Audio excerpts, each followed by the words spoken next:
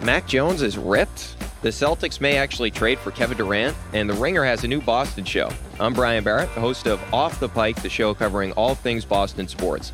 I'll have shows multiple times a week covering your favorite teams and with your favorite Ringer and local guests. Plus, maybe Bill will stop by to rant about the Sox. Follow Off the Pike with me, Brian Barrett, now on Spotify. Allstate wants to remind fans that mayhem is everywhere. Like when your fantasy league meets up at your house. Everything's great until the hot plate gets too hot for the tablecloth. Now your kitchen's up in smoke. And if you don't have the right home insurance coverage, the cost to fix this is anything but a fantasy. So switch to Allstate, save money, and get protected from mayhem like this. Not available in every state based on coverage selected, subject to terms, conditions, and availability. Savings vary. This episode is brought to you by Hyundai. Think about all the stuff you can do now on Sundays after the Super Bowl's over. Adventurous activities. You need a Hyundai to get you there. The all-new Hyundai 2024 Santa Fe is equipped for any adventure with features like available H-Track, all-wheel drive. You can take on the dirt trails and kick up some mud. Or available dual wireless charging pads so no one gets stuck in the great outdoors. Learn more about the all-new Hyundai Santa Fe at HyundaiUSA.com.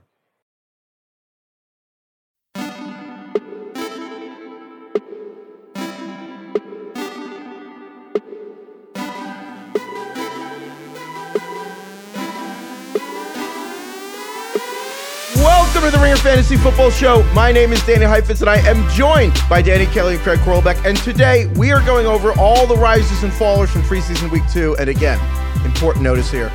The preseason is just the preseason if it forces you to change your beliefs. But if it confirms your existing beliefs, the preseason is very important. So that's what we're going through today. I mean, in all seriousness, it is helpful to go through, and we'll talk about why. But before we do that, we also want to let you guys know we're going to be adding a mailbag episode this week, and we're going to be going 4 episodes a week until the season. So enjoy that, and email us at ringerfantasyfootball@gmail.com if you want to try to get in our mailbag. Check that out. And also, we have our rankings at fantasyfootball.theringer.com. Obviously. Okay. So we're doing risers and fallers here. I don't even know what to do with the first one. Maybe we should have this figured out. Riser, returner. Tom Brady is back with the Bucs, but the Bucs keep getting injured. Yeah. He is risen. Yeah, it's like Jesus being resurrected, I guess. So Brady returned to practice. He's been gone for 2 weeks. This whole thing's been an absolute mystery. It's difficult to talk about because no one knows why he's gone. It's like you'd think that wild horses would have to drag Tom Brady right away from football. Apparently, it's not a health issue for Tom Brady. Apparently, it's been reported it's not a health issue for anyone within Tom Brady's family. Yet, for some reason, Brady just kind of disappeared for 11 days. We don't exactly know why, but he's back. And he's coming back to this decimated offensive line because they lost 2 more guys. So Aaron Stinney, who is probably going to start for them at left guard this year, tore his ACL. The right tackle, Tristan Wirfs, has an oblique injury. And so Aaron Stinney was already replacing Ali Marpet, who retired. Ryan Jensen, the starting center, has a major knee injury and is out months, not weeks. So I guess between Brady being gone, between the O-line turning over at this point 4 or 6 linemen, depending how you count. And then, Chris Godwin's, the receivers is supposed to be the injured one. Godwin with the ACL coming back. Mike Evans has the hamstring. DK, are you a little nervous about the Tampa Bay Buccaneers? Keep in mind, this man's 45 years old. That's the it's other we're thing. not allowed to question Brady, but what the hell's going on? So old. Tom Brady is the Donald Glover meme from Community where he walks into the room, he's got pizzas, and it's everything is on fire. This is what's going on with this offensive line. We don't know what the hell they're going to do. Obviously, Brady has thrived throughout his whole career, with dealing with pressure, getting rid of the ball quickly. And I think his pressure rate over the years is related to the fact that he's just very smart and he gets rid of the football. But he also is a human being who likes to not get hit, and he doesn't like to have pressure up the middle like any quarterback in the NFL. So I do think this matters. Honestly, he had one of the better offensive lines in the NFL last year. That's a huge, huge advantage for them, especially for a guy who's now 45. He can't move at all. I'm starting to get a little bit worried. I think this could be one of those things where we talk about it every offseason. It's they can't have this much injury luck this year. Injuries swing seasons for so many teams. It's just a matter. It's a battle of attrition, all this. Are we just going to completely ignore it when it happens to Tom Brady's team, or does it actually matter? I think it's probably the latter. Something about Brady has sapped us of critical thinking because basically the fact that he left the Patriots and then he went to the Bucs and won a Super Bowl, we're not allowed to really question this anymore. And I'm at the point where we're if this wasn't Tom Brady, if the Bucs do end up being bad, kind of like the way I feel about the Arizona Cardinals this year. Like if the Cardinals are bad, we're going to look back and be like, obviously that was totally easy to see coming. And the Bucks feel the exact same way. And it also was paired with this thing do you see what happened this weekend with the UFC where Dana White says that the Raiders had a deal basically in place to trade for Tom Brady to sign with the Raiders, and Dana White like orchestrated it with the Raiders, and then John Gruden nixed the deal at like the last second, and that's another L for John Gruden, as if he couldn't take any more. Do you think Tom Brady was the one that leaked Gruden emails? He's just like freaking Emperor Palpatine. He's just got like. He's the Godfather with, the whatever. Like, he's just controlling all the strings everywhere and everything. You said Force Lightning, but then made a Godfather reference, and you just totally lost me for a moment. You remember Attack of the Clones, Yoda? Star Wars, Attack of the Clones. But no, I bring up the Raiders thing because it was interesting to me. One, because Tom Brady said that was the one where he did the HBO show with LeBron with the shop, and he's like, I'm not going to name names, but I couldn't believe this one team was like, you're sticking with that motherfucker instead of me. Derek Carr was that motherfucker. But the other part of it reminded me is that it's not like Tom Brady's infallible. It's like Tom Brady didn't even see the Bucs as his first option. And you know what I mean? He was going to go somewhere else. And so it just kind of reminded me of like how, even though it seems so easy that he went to Tampa Bay and they won the Super Bowl, actually a lot has to go right. The Bucs brought all 22 starters back last year, and like they still couldn't even get in. I kind of feel like, I'm not saying the Bucs are going to be like a dumpster fire or anything, but I think that there's going to be a lot more pains for this team than normal. I kind of think the Saints might win the division, to be totally honest with you. And it's a great bet. You guys love the Saints. I do. I also have it, so I almost would go the other way and say that it's kind of remarkable that he just kind of fell ass backward into the Bucs and then won a Super Bowl with them, even though they were not his top option.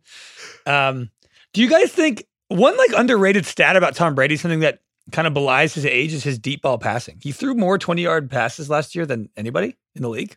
He's a better deep passer than he was 20 years ago. Right. And so now with this offensive line, like, are we worried that Brady's going to kind of go back to just like dump off Edelman? Like, is he going to be Ben Roethlisberger this year with this offensive line? Or do you still feel confident in his deep ball ability? I think that's an excellent question. I'm curious what you think, TK. I was going to say, that's a good question. I don't know. I'm just foisting it off onto somebody else. How the fuck am I supposed to know, man? I think the short answer is yes. I mean, I think that like Mike Evans, the combo of all of this has to bump Mike Evans down a little bit. Like a month ago, I thought Mike Evans was like a second rounder because, and I'm talking like 18th, because back when I thought Chris Godwin might miss like half a season, and they hadn't signed Julio, and the offensive line hadn't been decimated at 4 of their 5 spots, and Tom Brady was actually at practice, Mike Evans seemed great. And now it's like, well, you got to bump Mike Evans like, I don't know, 10 spots or so, at least for the combo of the line's bad and Brady's randomly gone, and Mike Evans himself has this nagging injury. That's tough. Leonard Fournette, I feel like with, we like as like a late second rounder because we think he might have like a 3-down back potential, but even Rachaad White, the running back there for DK, I'm curious if you think that Rachaad White might take more of the snaps there than we thought originally. I don't know though, because a rookie running back getting work when Brady wasn't there, is Brady going to come in and be like, no,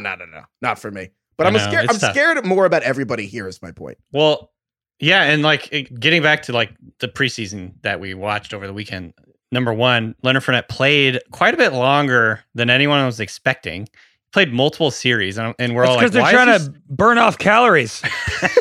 Play yourself in a shape. Just shock the muscles, shock the system. It was a HIIT workout. That's what it was. Yeah, and then the other part of this equation is Rachaad White, I guess, like hopscotched several players and is now essentially the number 2 guy in this offense, in this running back group, and he's looked really good, by the way, and he's a good pass catcher. Yeah, I mean, I think there's just more uncertainty with everybody on the Buccaneers right now than there ever has been throughout this whole offseason. Like we were so confident about the guys that we were confident about, and now I'm just like questioning everything. So that's where we are right now. But everybody fully be prepared for Brady to throw for 4 touchdowns in week 1. Yeah, with that said, they're gonna win the Super Bowl again. So not allowed to criticize Tom Brady. Okay. Speaking of Super Bowl, thank you, DK. If you didn't say it, I would have. There was a tweet this weekend that was like, everybody keeps betting on the Steelers to win the Super Bowl. There's a surprising amount of Steelers Super Bowl bets. And I'm like, just stares at Craig. emptying my bank account. I hate those headlines that are like, oh, like this is how much MVP money, because I always feel like, you know what happened? Not that many people are placing the futures bets at a specific sports book. And then like a bachelor party of dudes from Chicago rolls in. And then like 12 guys all put a MVP bet on Trubisky. And then it's like Mitchell Trubisky, most bet guy. It's like, yeah, because 12 dudes from Chicago put it down. Anyway. That's a joke. Anyway, we're talking about Kenny Pickett. I was going to say, speaking of Trubisky though, Trubisky started for the Steelers in the preseason. Mm-hmm. And then Kenny Pickett came in, and Craig, I'll let you do a little victory dance here because Kenny Pickett is 17 of 22 in the preseason. Yeah, he was 6 for 7. My only issue is that he only played 8 snaps in this game. Like, I wish he played more. He It's basically like all they needed to see. Yeah, he came in for one like 2-minute drill, marched down, scored a touchdown, and that was kind of it. And Trubisky had such a Trubisky play where he scrambled around for like 10 seconds in the backfield, kept threw mashing some the hospital button. ball. He kept mashing the spin button, just see if it keeps working. You know, launched some prayer, almost got picked off, and then Pickett comes in and once again looks competent and confident on the field. I think I felt confident about this 3 weeks ago when we met our bet, but he's going to be the number 2 guy, and I think I will admit defeat on that already. I really felt like Kenny Pickett would enter the season as the number 3. He's clearly, obviously, going to be the number 2, and he has so much juice. I think at this point, the question's going to be: is Trubisky? Trubisky will be the week 1 starter. I'm still very confident about that. I think the Steelers' offensive line. We all knew it was bad. It might be even worse than we thought. I mean, it's a disaster. I mean. It's weird to look at stats for a whole preseason game because like it's the first, the second, players. and third. Yeah, it's like different players going in, so you don't know. But if you take away the 2 best runs the Steelers had in this game, they had like 12 carries for 3 yards. That seems bad.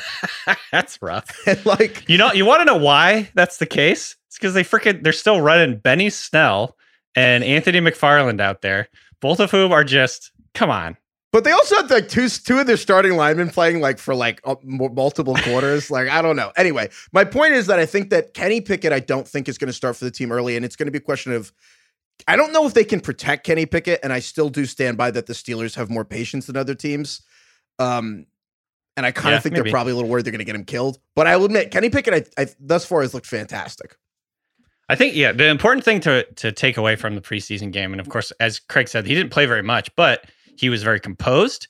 He was efficient. He looked like very confident running the offense, like distributing the football, getting it to his playmakers. And like the biggest thing that I took away, not only did Kenny Pickett look really good, or at least like relative to what we maybe were expecting from him, but man, it just was a reminder to me how good the receivers are on this team.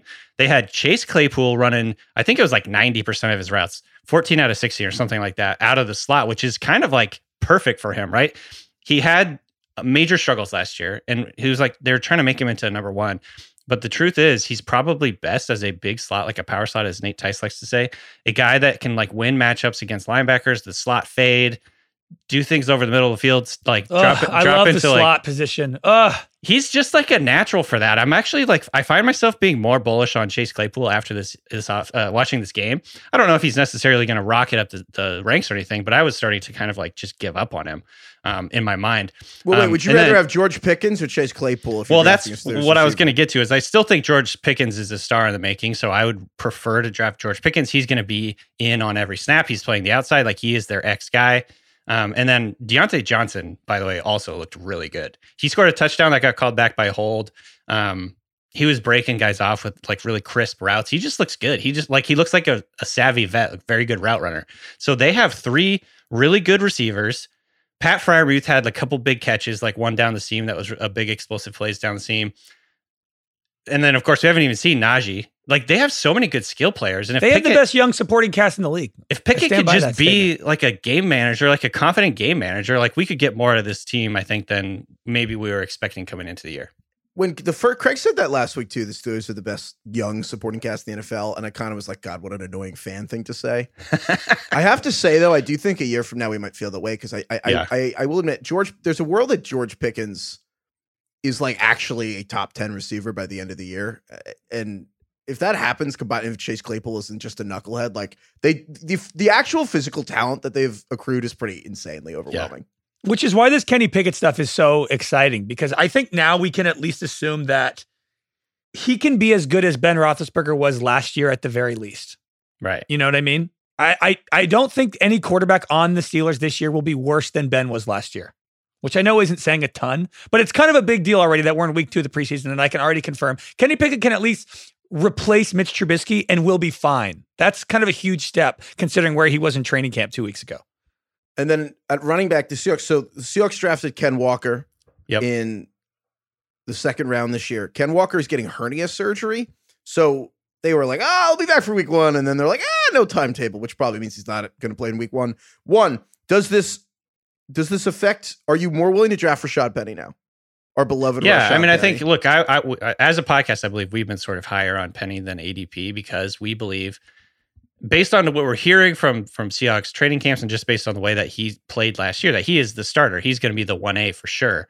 And then we were kind of, I think, assuming that Walker would spell him, maybe like rotate drives or whatever.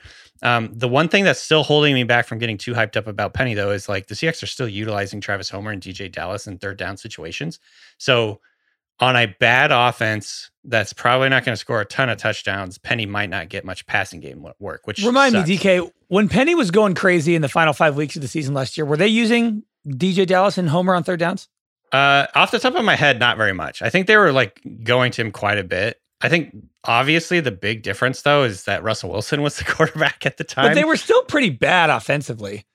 Well, no, they were pretty good down the stretch, actually. Like they're overall as an offense, that's when they really started clicking. And that's like, things started going really well for them when they started getting more explosives on the ground. Russell Wilson was like starting to come back from his finger injury and starting to look better. Overall, their offense was pretty good over that like 5 or 6 game stretch. So I think the assumption is with a lot of people that the Seahawks offense will be much, much worse than it was down the stretch for last year. So we can't really expect that. Yeah, you're right. The last 3 games of the season, Wilson, looking at his numbers, kind of did bounce back. Yeah, and I don't remember like off the top of my head how much they were really going with Homer and Dallas, but I just based on memory, it was like really heavy. Like Rashad Penny was getting most of the touches, and they were beating up on bad teams. They played the Texans, Bears, Lions, and Cardinals for the last 5 games of the season, so it kind of worked out. They played Russell Wilson in the Broncos week 1. That's incredible. That's gonna be interesting. The Seahawks have looked. This has been like the worst team in the preseason. Like preseason is always a little bit like, God, these teams look terrible. Yeah. The Seahawks look inept, completely inept. I don't know. It's going to be bad. Is Pete Carroll the coach of the Seahawks in 2023? Yeah, I think so. Okay. Well, they can't get it's tricky for them to get rid of them because the ownership situation, like he kind of just runs the team. I mean, it's not like he has more power than Belichick, but like kind of like I don't know. At the end of the day, at least the Patriots are still Bob Kraft's team. Like the Seahawks have a weird ownership situation. I just can't imagine Pete Carroll drafting like Bryce Young, and he's like 72 years old, and he's like going to start fresh with Bryce Young, and I just don't see it. That's like their best case scenario. The worst is they're like, no, we don't need Bryce Young. They're we need middling. a running back to help Drew Lock. Okay, oh, God. Kick off week 1 with FanDuel, America's #1 sportsbook. Join today to get started with $150 in free bets guaranteed when you place your first $5 bet. Just sign up with the promo code RINGERFANTASY to get in on the action, and then you can turn game day into payday all season long. Okay, bet for week 1. The Giants are getting 5.5 points against the Titans, but I don't care about the line. I want to bet the Giants money line. They're plus 200. Here's the thing. The Giants have not been over 500 in 5 years. But like, here's my concern. They also play the Cowboys in week 3 on Sunday Football. So I feel like if they don't beat the Titans in week 1, I'm a little nervous that they'll just go a 6 consecutive season having not been over 500. So am I crazy? 2-1 odds. Actually, now that I say it, that's not enough odds for the Giants to beat the Titans. They're gonna wow, it's a terrible bet. I don't mind it. Maybe let's take the spread. I'll get the 5.5 points. I'll take the 5.5. Hedge. Yeah. Play your way and bet on more than just the final score. Wager on everything from touchdowns to total yards to catches, and you can even combine your bets for a chance at a bigger payout with the same game parlay. Don't fumble your chance to get $150 in free bets, win or lose, with promo code RINGERFANTASY. Make every moment more with FanDuel, the official sportsbook partner of the NFL.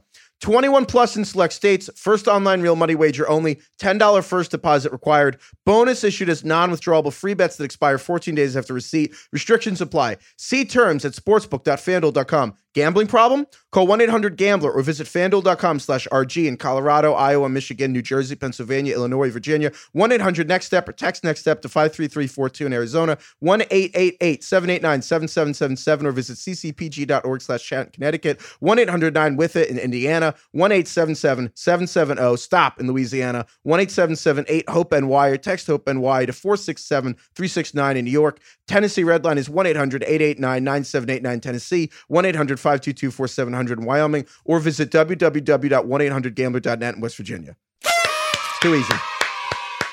Did you guys hear? I don't know if you listen back anymore, but I played like a little, like a what's the little like kazoo sound, and then like kids cheering. I did that. Or like in Halo when you do Love it.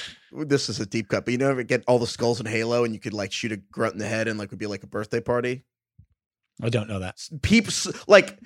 We're gonna have to adjust your of the contract, people listening Heifetz. are like freaking out, and they know exactly what I'm talking about. Anyway, by the way, we got a lot of love on the bonk sound effects. The bonk, I like those. Yeah, we're gonna have people to make that a love thing sound going effects. forward.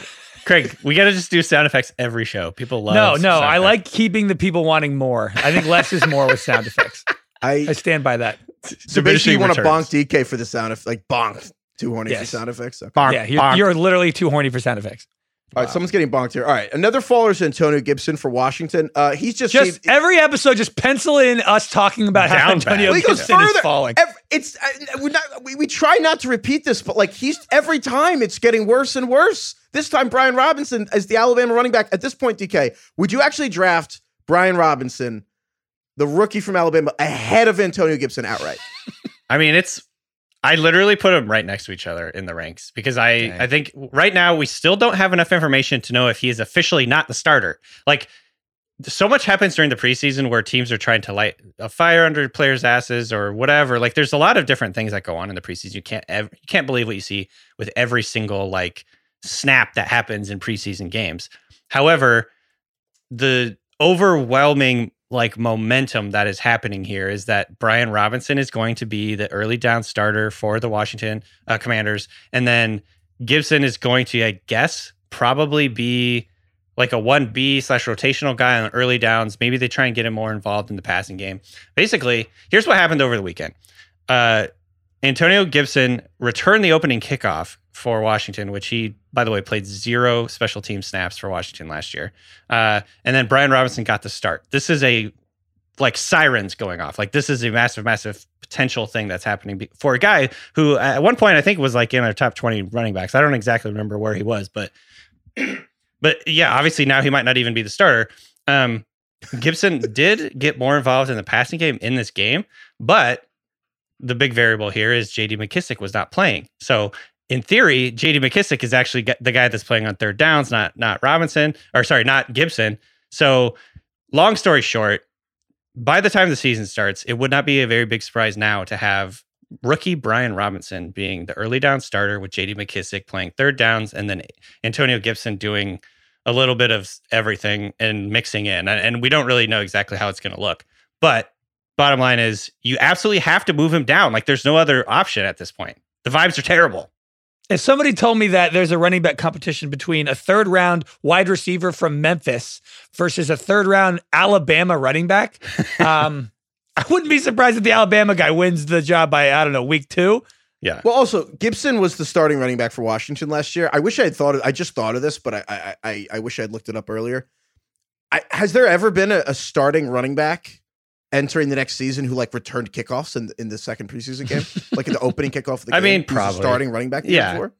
Probably, but maybe I would guess not a guy that's like not done it before.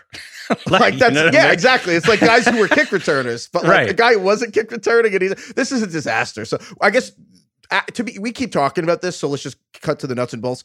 Would you take Antonio Gibson in the top 100? No, I'm like a full fade at Gibson at this point. I'm just not taking him. Yeah, He's there's basically no world. Yeah, DK, you have Antonio Gibson 102nd overall and Brian Robinson right after him at 103rd. But like, all right, so now we're having no running back on Washington in the top 100. Is that correct? Or is it impossible to tell it eventually one will be in the top 100, but we just can't figure out who? We just can't. It's like we can't endorse either of these guys. It's kind This of is the disaster back. No. This is where I think this is all going. I think this is the disaster backfield. Like there's very every possible. year like obviously there's 32 backfields and like you want a piece of, any of them, but every year there's 2 or 3 that you're like, ugh. And usually it's a really bad team with a 3-way backfield. And like this year, you don't want Gibson because someone's going to just take him just because he's ranked higher on the site you're drafting on. So Gibson's not going to be the guy you want. Brian Robinson will be probably the guy you want. But even if he does become the starter, he's going to need all the goal line work, so that'll be fine. But also realistically, you're also talking about J.D. McKissick as the third option here, who's ultimately a check down passing option for Carson Wentz, who famously just fucks up all the time because he doesn't check down. So like J.D. McKissick's entire value was because he played with Alex Smith, who was the check down king. I don't think McKissick's going to be particularly valuable. And the only guy I would even touch with a 10-foot pole here is Brian Robinson. The thing I was going to add to this whole discussion is like people are going to push back and say like, look, Brian Robinson, he had over 1,000, or sorry, Antonio Gibson's like he had over 1,000 yards. We're overthinking it. This is stupid. Why are we doing this? But the coaches hate him. That's why. The coach, it's in reality, like it's the coaching staff is telling us like there's a lot of clues here.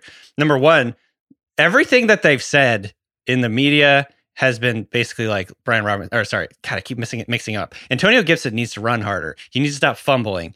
We want to try and get him involved in space. If you're reading between the lines, it's very easy to see that they just like Brian Robinson, the rookie out of Alabama, more as a between the tackles, follow the correct lane, hold on to the football, move the chains. And by the way, Brian Robinson has looked really good in the preseason. He's a good player. So I don't know. To me, it's just like all signs point to the team just trusting Brian Robinson more to like do the like A to B. Like maybe Antonio Gibson is like, so in a running back's rush lane, it's like you go from A to B and you have to follow your blocks and make the right decisions, make the right cuts. And then everything you do from B to C is like, that's great. That's extra. That's a cherry on top. And maybe Antonio Gibson is better from B to C where he can get out in the open field and explode and make big plays. Because he's a receiver. Right. And he runs a 4.3, but Brian Robinson, who runs like a 4.5 or 4.6 or whatever, is just better from A to B. And that's more important to the Commanders coaching staff because that's just that's the offense they want to run.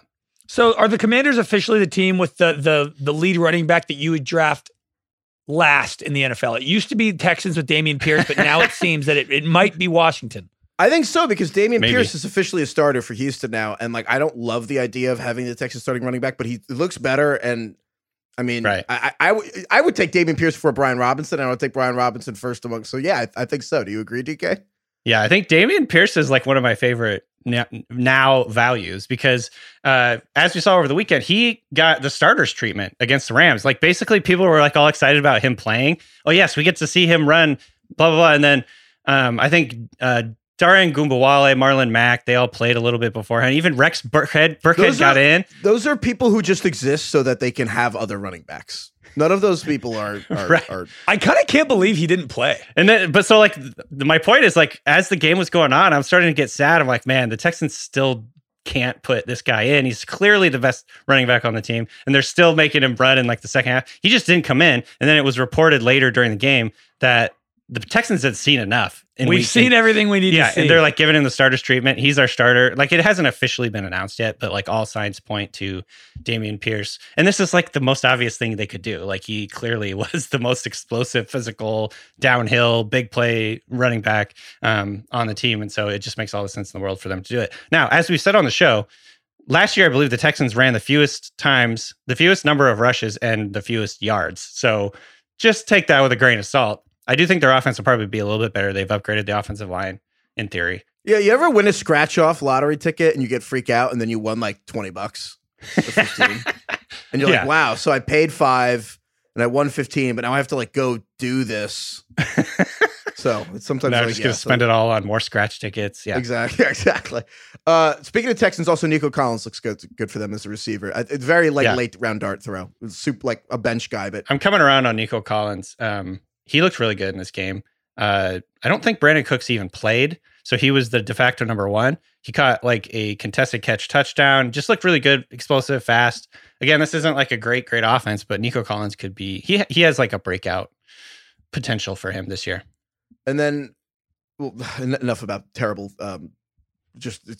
while we're on just terrible teams in the AFC South, because we know exactly what gets people going. Christian Kirk for the Jaguars, who we love and is like one of our favorite sleepers. I think everyone's kind of caught up to us now, not to be a dick, but it's true. Christian Kirk is amazingly the guy that getting paid $18 million a year is going to be the number one receiver for the Jaguars. Yeah, I mean, like Zay Jones has been getting a lot of hype in the preseason training camp, but Christian Kirk, I think, has always been the guy that they see as their de facto number one. That was more or less validated in this game. I thought like he was kind of the go-to guy in this offense. He had 5 catches for 54 yards, plus a couple other plays that they just missed. Like Lawrence overthrew him on these big crossing plays. He played a bunch in the slot. He had 8 targets. They played their starters for quite a while. But yeah, to me, it was just validating that Christian Kirk is going to be a huge part of this offense. He's going to be a heavily targeted player. He almost kind of reminds me of a Brandon Cooks. Yeah. Like only fantasy terms only, but he reminds me of a Brandon Cooks style fantasy player where he's uninteresting. He's on a team that might not be very good, but he is by far the number one option on the team and will get so many targets that will easily be fantasy relevant. Yeah. And Lawrence is going to be really good, I think. Probably not better than Davis Mills, who is the truth, but we'll see. Yeah. Good point. Faller this week, Tyquan Thornton for the Patriots broke his clavicle. So he's out for it sounds like, well, he injured his clavicle. I don't know exactly what happened, but he had to have surgery on it. He's out for 8 weeks. This really puts back, like this throws off his entire mojo because he was really starting to come on. He was starting to play with the ones. There's a lot of buzz about him because he has that elite speed. Turns out maybe there's a reason that NFL teams are a little bit shy about drafting a guy who's like 170 pounds because he got absolutely slammed to the ground. You're body shaming him for the injury? No, I'm too skinny. Just saying, maybe there's a correlation there. I don't know. We should like call up Tyquan Thornton and be like, hey, you put on more muscle like DK said. This wouldn't have happened. On this specific play, he caught the ball and then a couple defenders came and essentially just freaking like suplexed him onto the ground and broke his clavicle. So that's tough. That's a tough situation. Another negative mark for the wiry receivers that we're afraid to draft. Yeah, damn it. Anyway, I'm excited for Bill Simmons to just text us now all the time about everything would have been different about the Patriots season if Tyquan Thornton hadn't gotten hurt. Josh Palmer for the Chargers. Yeah. Looked really good because they have Keenan Allen as the number 1. They have Mike Williams. And then Josh Palmer is just like everyone's favorite, like just a very popular number 3 guy. DK, you love him as a receiver handcuff, which is like a fake, not real thing. Is that a thing? I don't even know if that's a thing, but I think it's like worth taking late in the draft because he does have some standalone value. In theory, this is a high volume passing offense. And he could make a big jump in the second year. He looked really good in this game. He was kind of doing all types of different things, going deep, running screens, running little over routes, things like that. He was all over the field. And it was encouraging because in preseason week 1, he played a lot and he didn't look all that great. So this was a nice bounce back situation for him. And it kind of like makes me think he's still definitely a good sleeper this year. We should give out pre-2022 fantasy season awards. And my award for Josh Palmer is the player who's going to be on the most fantasy teams during the season. He seems like the perfect add him when your guys are on bye, play him. He has 2 catches for 50 yards. You drop him. And then somebody else picks him up the next week. He's going to be on 5 different teams. Yeah. Yeah. He's kind of like a lucky penny, and then you pick it up, but then you're like, I don't really want a penny. Put it in the tip jar. He's just passed around. On the other hand, by the way, with the Chargers, the running back situation here, I don't even know what you'd call it. It's not a handcuff because in theory, we believe there's a chance that the backup / 1B running back in this Chargers offense has some value. For a while, we thought it was Isaiah Spiller because they drafted him out of Texas A&M, and he looked like he had the potential to be pretty good. He right now is looking like he's the 3rd guy on the depth chart behind Joshua Kelly and Larry Roundtree. And that's my 4. God. Yes, yeah, it's true. Plus Eckler. Jesus. So, but like, I can't wrap my head around this. Like Joshua Kelly, no offense, great last name. He's not good. Like I would never advocate for you drafting him. Even he's there's just one problem happy player. You're not any good. Like the only reason I'm still like halfway in on Isaiah Spiller this year is because both Kelly and Roundtree are just like the definition of Jags. They do nothing that makes me excited about football. But that's DK's most cutting term, which is just a guy. So they must be doing all the small things well. Like they must be just like better at pass blocking. And I would being part of the offense. Yeah. Or they drafted them and they don't have anyone else. The most confusing thing to me is how the Chargers don't have any other good running backs behind Eckler. There's a million running backs that are good. Why didn't they just sign like Ronald Jones or something? There's like 17 running backs on like the Chiefs that are good. Like grab one of those guys. It's like these other teams can find running backs like out of the USFL or whatever. Like find some good running back. It's not very hard. There's a fucking million of them. I think the counter is that they took Herbert, and that's more important. I'll give them credit. I mean, they're good drafters. They're really good drafters. All right. Another one before we keep ranting about the Chargers 4-string running backs for too long. Jahan Dotson for the Washington Commanders. God, I hate calling them Commanders because I know they sound so still dumb. hard to I just want to call them remember. Team. Jahan Dotson is the first rounder at Penn State. He's going to be a starter for them with Terry McLaurin. Mm-hmm. I really feel that way. The most slept on first round wide receiver in a long time. Literally no one talks about him. People have been very hesitant because he was like the fringe guy in the friend group because he wasn't really projected to be like a top tier first round receiver and then got taken in the teens. But like, who cares? He got taken in the teens and he's probably going to start. And so I can't really think of a better high upside receiver that you can get really to be like the last player on your bench or like the second last player on your bench. And you're like, oh, just get like, again, I understand that I was just like crapping on the Washington and they're going to be bad and stuff. But like, I kind of don't care. Everything that I think makes J.D. McKissick a bad running back option because Carson Wentz doesn't check down, makes Dotson a really good option because Jahan Dotson's whole thing is like he's like you ever see those videos of sharks jumping out of the water to eat seals in Shark Week, like when they breach? That's what Jahan Dotson looks like when he goes for a football. Like he just like slow-mo, like grabs everything. Like his hands have like several layers of teeth, several like rows of teeth. It's true though, dude. He has like the craziest sticky hands. It's insane. I don't know how he catches some of these passes. And unlike Josh Palmer, I think Jahan Dotson is actually worth drafting on your team. He shouldn't be a waiver wire guy because Josh Palmer kind of needs an injury to be relevant. Maybe he'll have a few spike weeks. Dotson does not need an injury to be relevant. He can be good. So he's worth stashing on your bench, I think, for at least a quarter of the season just to see if he shakes out. 100% agree. 100% agree. I actually he's one of my favorite. He's another one of my favorite sleepers because like I've said, no one's really talking about him. It's just hard to get hyped up about that offense in general. But everything we're hearing out of Washington camp is he has a really good connection with Wentz. You can get him like with your last pick. He's free, basically. Yeah. He's an incredible value. Okay. I want to get into some tight ends because it's sad. But first, I just have a question for you. I don't know if it's a riser or faller. What the hell is with Kyler Murray and everything going on? Cliff Kingsbury let Kyler Murray start calling plays in camp. And he literally, Cliff said, because he wanted Kyler to see, it's not that easy, just calling plays. And then now Kyler making it look really easy to call plays because he had the headset during the preseason game for the Cardinals this weekend. And Kyler took the headset at like the end of the third quarter and he called 2 touchdown drives. Well, in the first week, he called 3 straight punt drives. So I think he managed negative 3 yards calling plays, but he improved. It took him a week. Yeah.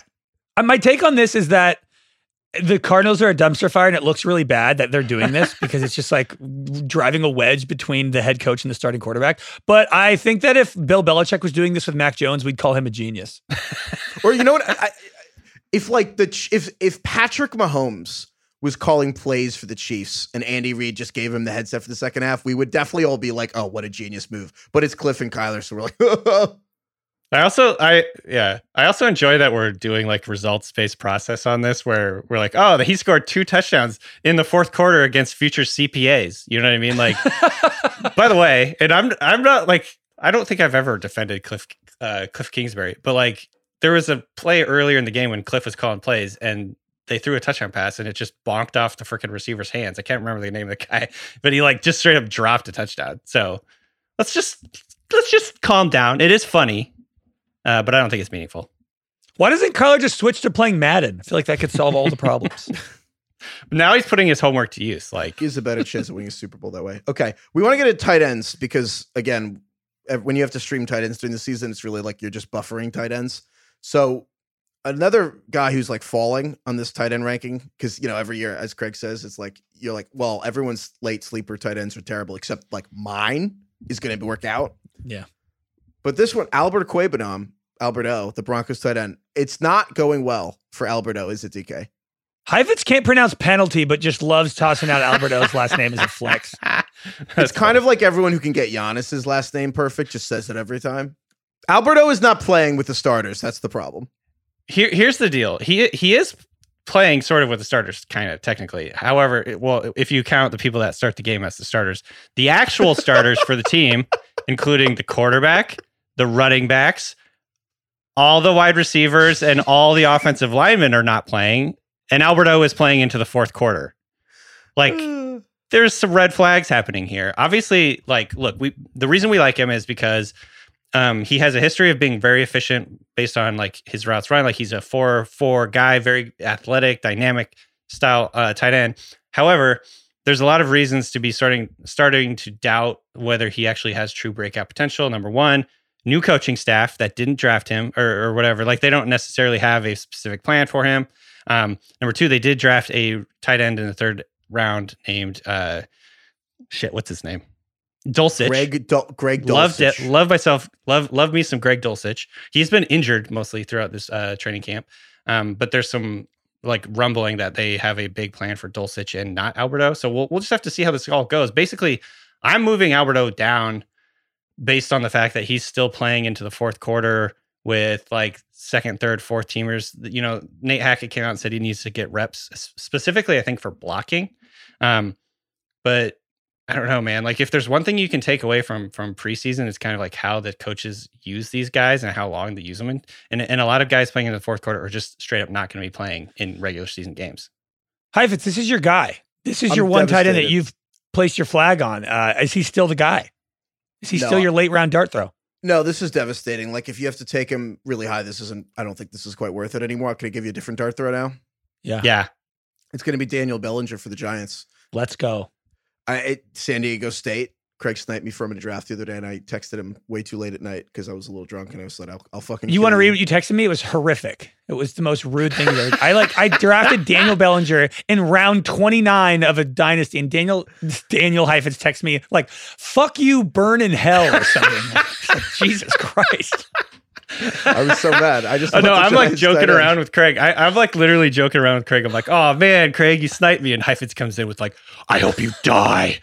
Your mother sucks cocks in hell. That's Everyone's an exorcism like, quote Jesus, for people who don't know that. I didn't just come up with that.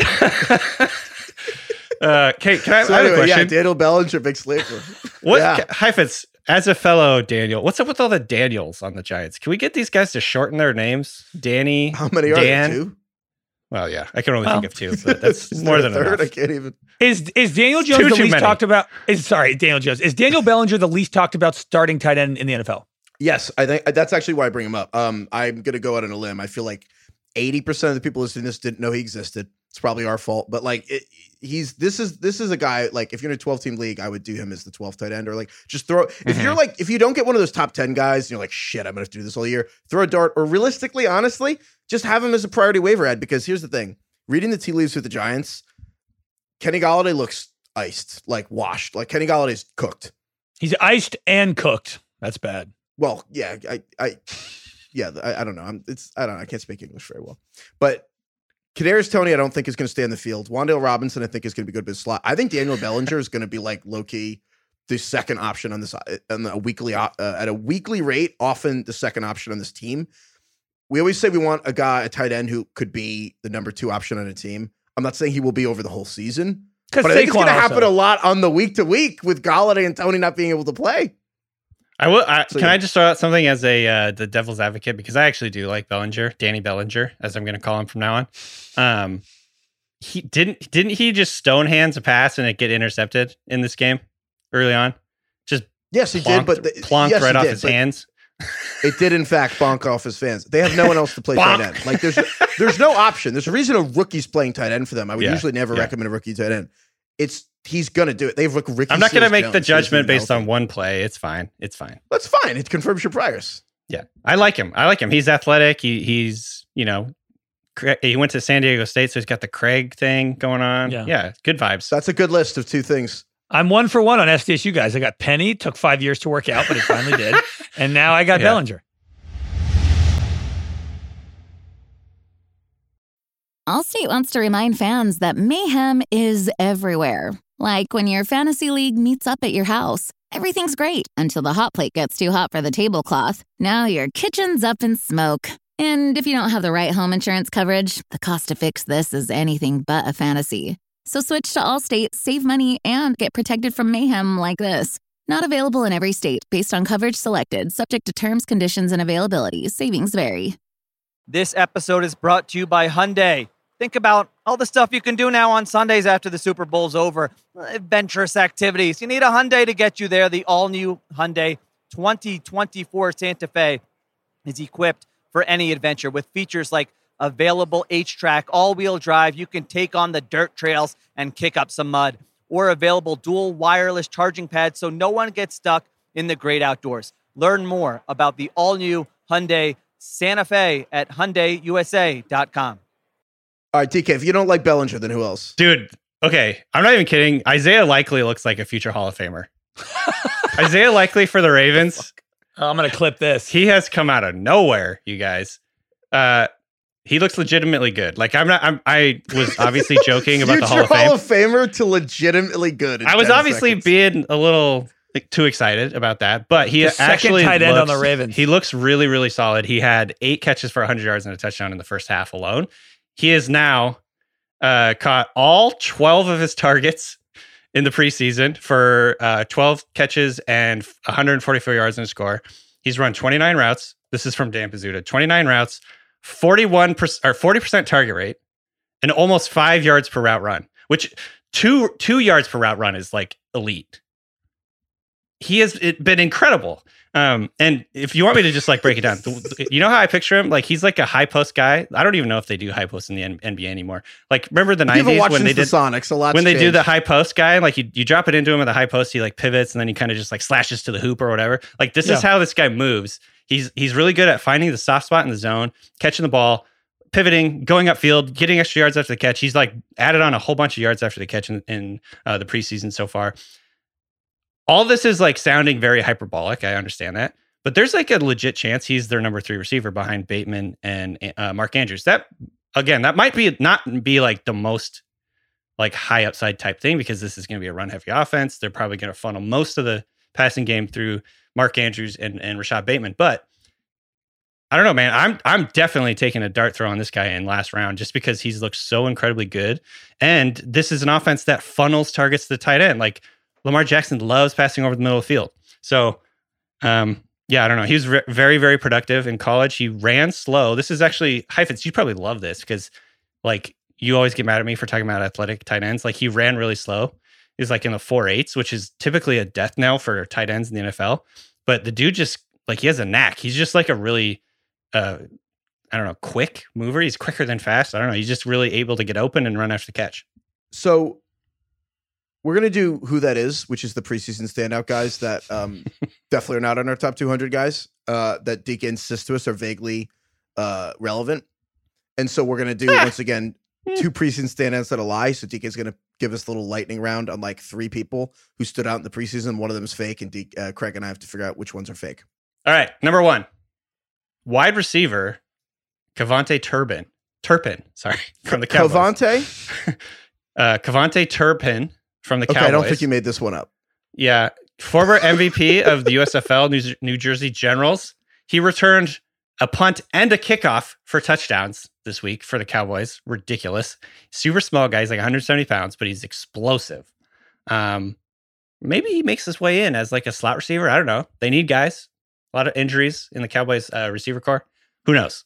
Number 2, tight end Jody Fortson of the Chiefs. 2 touchdowns. Patrick Mahomes this week. Just like a red zone monster. Kind of like his deal. I love that Mahomes just plays in the preseason every year, by the way. Just throws like 20 passes. Dude, Mahomes is just out there. He's like going to like some, like pick up basketball in New York or something. He's just like working guys. Sean McVay keeps his guys in bubble wrap, and then Patrick Mahomes is just out there taking shots. Yeah. Number 3, receiver Michael Bandy of the Chargers. He had 9 catches, 69 yards, and a touchdown on Sunday. He has now caught 15 passes for 142 yards and 2 touchdowns in 2 preseason games. Just going off against third stringers. I know that Turpin's real because he's made the rounds on social media for his returns. I'm going to go with Michael Bandy. Turpin's real because there's no way you made up a name that you then could not pronounce. Jody Fortson is real because if he were fake, Jody Fortson, if he were real, if Jody Fortson were fake, you would have made up a stat line, but you didn't. So Jody Fortson's real. Michael Bandy just sounds like you couldn't think of anything, so you just wrote Band-E, like Michael. You also wrote that he had 8 targets but 9 catches. So I think I wrote that in. I think what is it where you like mess up the transcription? Yeah, clerical error, typo. Here's the deal, Craig. I can't believe this, man. Michael Bandy, they're all real. First of all, trick question. Cool. But Michael Bandy, I believe, is San Diego State alum. Oh, wait. Hold on, let me check this. No, he was not. He played college football at San Diego. USD, University of San Diego. Okay. I would. Thank God, Craig, because I was about to get mad. Michael Bandy's out of here like, I didn't go to state. Here's the deal. I've never heard of this guy. But apparently he's just going off. Is he the first NFL player from USD? God, like I've never heard of anybody who goes to University of San Diego. I didn't know that was a thing. Kavonte Turpin, how many touchdowns do you think a guy needs to score in preseason to guarantee he makes the team? Like 5? 5. Well, he's making the team. Like he's their returner. And but was he prior to the preseason or no? Oh, I'm like not sure. I guess That's as a kick question. returner, Yeah. how many kicks do you actually need to return for a touchdown in the preseason to lock in your spot as to 2. usurp the starter? Oh yeah, 2. Do you think it's 2? Which he did. Definitely Yes. 2. It's very difficult to return a kick for a touchdown now. Yeah. If he gets cut, Dallas fans are going to absolutely riot. No, like he it's won't. going to. But also, don't draft him in fantasy. To be abundantly clear, do not draft. No. We just any like of these talking about people. this guys. By the way, can we bring up Lance motherfucking McCutcheon again? Do we have to? Rams. This guy went off again. He had 5 catches for 96 yards. McCutcheon. As Mina Kimes likes to say, McClutcheon. Get Nice. it? Like clutch? Yeah, okay. Yep. I did get it. Well, I was just checking. It was close, but I got it. We're on. Really think So this about guy, so Yeah. Lance McCutcheon's good. He had a lot of good stats in the preseason game. He's going to be the 5th receiver for the Rams. Don't take him. Is that where we're going? Yeah, pretty much. Okay, cool. Want to do some emails? Let's do it. All right. More freaking emails about the lighting the farts on fire. I am shocked at how many people light their farts on fire. We really knew our Stunning. demographic on this one. It's stunning.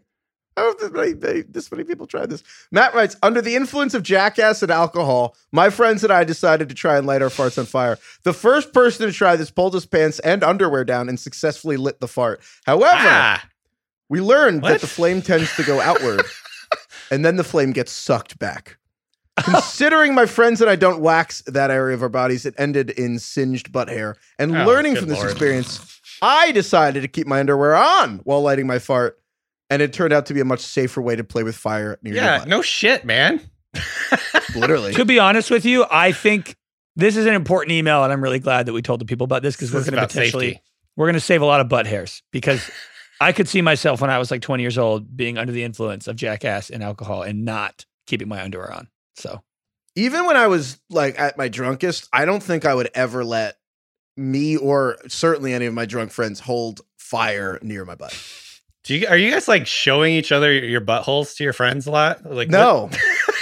not a lot. keep the but- underwear on. That's what I'm saying. It's just like that's the easy answer. Listen, it's happened, but I'm not going to say a lot. Situations happen, things come up, but generally not on purpose. Anyway, thank you for moving on thank you for that safety. Keep the note. That underwear was on. helpful. Yeah. for a lot of reasons. From Scott. Scott writes us, we fantasy quarters in session here. All rise. Scott says that in his draft, he did his draft this weekend due to some travel issues. Basically, they had to do an online. They did the online auction, their salary cap draft, and they had to do it 15 seconds to nominate a player, 15 seconds to bid. So it's very hectic. And he says our longtime commissioner placed a $2 bid on J.K. Dobbins, and like this is a league with a $300 budget, so it's pretty crazy. $2 bid on J.K. Dobbins. Several people were trying to frantically place bids but could not. The ticker was rapidly counting down and the bid was frozen at $2. Several league members posted in the chat, can't bid, pause the draft, can't bid, pause the draft. The commissioner who put the bid in goes radio silent for about 10 minutes. The draft continues. And several of the people also texted the commissioner privately to say that, hey, like that frozen J.K. Dobbins, we should do that. The commissioner finally answers, says, too bad, not reversing the pick. I can't go back. Sucks to suck. And then afterward, he finally paused the draft. They vote on it. 7 people are like, that was bullshit. 4 people are like, too drunk and they don't care. So they go and they do it again. They're lighting farts. And then the commissioner says, basically, he's going to quit and he will be out of league next year. And then Scott writes, the league has been together since 1998. Holy shit. And we have mostly all been very good friends, like been in each other's wedding party good friends. Were we wrong to suggest this because we were stunned that he refused to reverse the pick of what was obviously a mistake? Are we wrong, or was the commissioner being immature for quitting because he got J.K. Dobbins for $2? Well, so apparently also, so they drafted using CBS, and they all were fully aware, apparently, that you can, in fact, pause the draft at any time and picks can be reversed. And they voted, 7 out of 12 people voted to go back and redo the draft starting with Dobbins again. And then the commissioner said, fine, I'll reverse it, but this is my last year in the league. I felt like there are deeper things with this friend group because no one just is like, when you get if you get like a starting running back for $2 in the middle of a draft, and then everyone's like texting you, and you actually have texts that are like, hey, the draft is frozen. And you're just like, quit. My recommendation is to give this a week. This guy seems a bit hot and heated in the moment. It's like, they say like write an angry letter and throw it away. Like come back in like 10 days to this guy. And I imagine cooler heads will prevail. And hopefully he won't threaten to leave the league over $2. Can I put this in perspective? J.K. Dobbins was like born in 1999, and these people have been friends since 1998. Probably not worth throwing away. So that means, these guys are like what, 40s, 50s? Yeah. I think do your best to not let this guy leave the league. You don't want to disrupt lifelong friendships. Just kind of, let him calm down, give it a week or so, and then see if he can be a bit more reasonable. Also, let him have him. Like, J.K. Dobbins could get hurt again this year, so it's fine. Wow, I can't believe you guys are like ruling in his favor. I guess you're ruling in the league's favor. You're doing what's best for the health. Well, no, of the to be league. clear, the commissioner's being a little bitch. Like, yes, it's ridiculous. Okay, thank you. I need that on the record. Okay, I'm saying that the commissioner, I think, in a few weeks will say, okay, fine, we'll restart the draft at the cooler Dobbins heads. spot. I agree. I agree with Craig. Like, just because you're saying it in August doesn't mean actually next year he's going to quit this fantasy league, and which will be their 25th season next year, won't it? That's right. Everybody gets mad in the moment. People have thrown remote controls after losing a Madden game and said shit to friends. This happens at least once in every draft, right? Like if you're doing an online draft, this happened in one of the bid style drafts that I did this weekend, where the commissioner, in fact, he started freezing or whatever while he was bidding. And this is a super flex league. He was just bidding people up on a third quarterback. He already had he'd already spent like $100 out of $200 on his 2 quarterbacks. And then he bid up this other one and he froze and he accidentally won a third quarterback, Dak Prescott. And so like 80% of his budget was like down on quarterbacks or whatever. And so he just like went with the flow. He didn't change it because he was a commissioner. He could have, and like in theory, like we all would have been like, that's fine, whatever. But this happens in every draft. It's just up to people. It's just up to like the commissioner, and like the group to like figure out the best method of like fixing it. Sometimes it's get over funny. It, dude. All right. It's not that big of a fucking deal. Yeah. You wouldn't have gotten him for $2. So go back and redo the draft. All right. Court dismissed. Bring in the dancing lobsters. Okay. We have 3 more episodes coming this week. We've got the mailbag. We have some special episodes coming down the pipe for everyone. Check out fantasyfootball at theringer.com. Email us at ringerfantasyfootball@gmail.com. Please email us. We have a mailbag. Check that out. And then also just email us questions. We will try to get back to as many people as we can. And I believe that's all we got. Thank you to everyone who emailed us. Thank you for all the people who emailed us about lighting their farts on fire, for admitting that like they've stopped. Like, thank you for not doing that anymore. But thank you for the content. Yeah. Yeah. They could be lying. They're still doing it. Yeah. Still At least they're doing it with their underwear on, though. Oh, wait. That reminds me. You remember the guy last week who emailed us and said he was lighting his fart on fire? But he was like, but my wife had to go to Target, get me pants because we were out. And we were like, where were you? He said he was like at his sister's place. Oh. Wow. And I'm like, he was at church. I have more questions. I'd love to know. I'd love to get like a ranking of the underwear that is the most conducive for lighting your farts on fire. Like which underwear is porous enough to let enough gas through, and which is not. Right. It's kind of like if you want to make a milkshake, you should have cheaper ice cream because the fat content in good ice cream is actually not good for a milkshake. Like that is quite the metaphor. Is that right? Yeah. So it's like cheaper underwear. But wait, go back to the milkshakes. So cheaper ice cream is a higher fat content, which makes for better milkshakes, or the opposite? No, I believe the way it works is that like a better ice cream, like Haagen-Dazs, is going to have like better fat, like higher quality, like better fat. That's what makes it rich. Is Haagen-Dazs high quality ice cream in your mind? Is that compared to like what, like Turkey Hill or Breyers? Yeah, I think so. Like if you buy like supermarket store brand, like Kirkland ice cream, yeah, Haagen-Dazs is way better. Or like a Jenny's. Yeah, I was thinking like Jenny's, Van Leeuwen, Salt and Straw level stuff. Haagen-Dazs is so fancy, they made up a fake name that doesn't mean anything to sell ice cream at a higher price. Where do you put Ben and Jerry's? Yeah, but whatever. The point is, you actually like a lower quality ice cream. It will mix better because of the fat. To me, I think Haagen-Dazs, Ben and Jerry's, that's the middle tier. Okay, well, you live in freaking Los Angeles, and like people are paying. You live in Washington D.C. What are you talking about? $16 for a pint of Jenny's. It's out of control. That's like the crazy. I bet you a scoop of ice cream in D.C. is the same at a Salt and Straw or Jenny's is the same price as it is in L.A. Yeah, but like that. What are we arguing about? Yeah, Haagen-Dazs is expensive. I feel like this is a very normal corner to be on. I don't know why I never put Haagen-Dazs up in those ranks, but really? All right. I think so. How much is like a pint of Haagen-Dazs coffee? Isn't it like $9? I always thought Haagen-Dazs was just like kind of one of the like large chainy ice cream places in my mind. I'm looking. I don't know. Can we need to get someone to send us like a diagram of the ice cream brands, like someone did with the car companies? You know, like who like the high end version of Toyota is Haagen-Dazs. We need that now. Thank you. Yeah.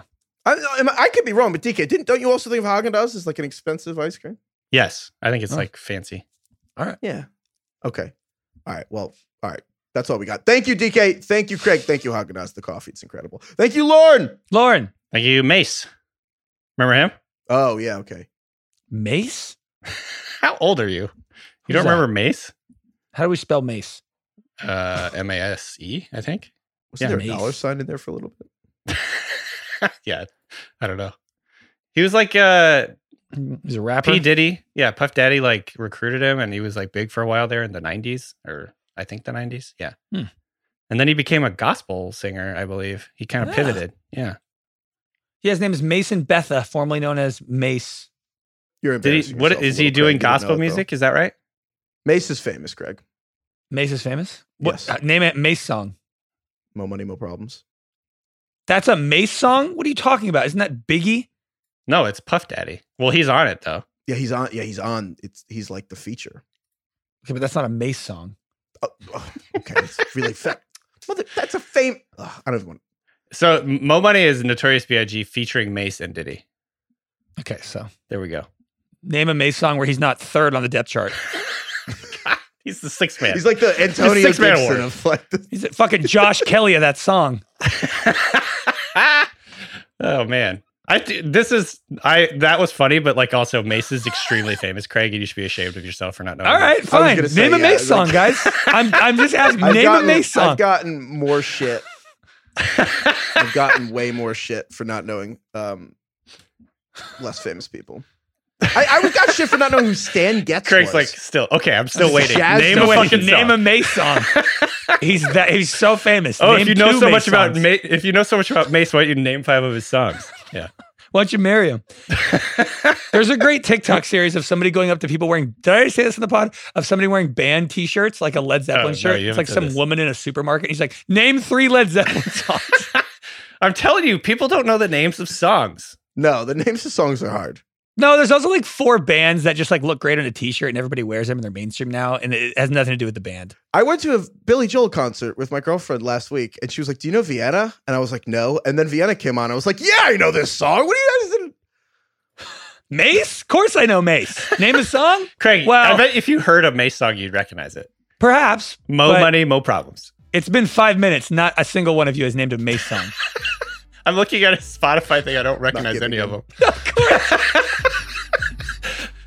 I also don't recognize. Fuck you the names guys. of the Dude, songs. that's because he was always featured on. He never Okay. All right. So just yeah, it's like chill. the Trey songs. All right, goodbye, everyone.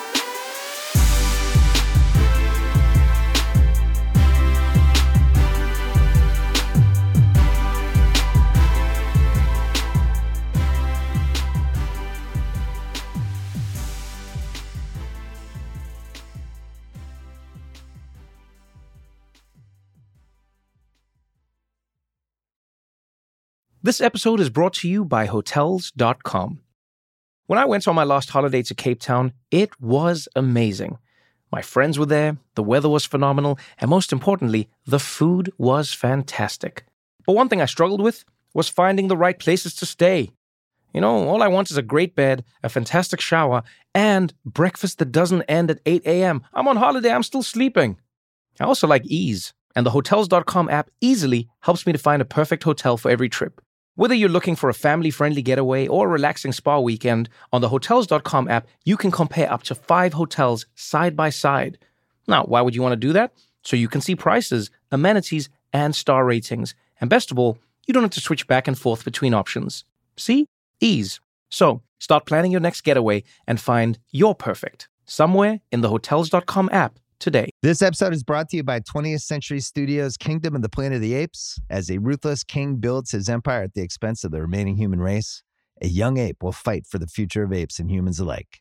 Kingdom of the Planet of the Apes. Enter the kingdom in IMAX on May 10th and in theaters everywhere. Get tickets now.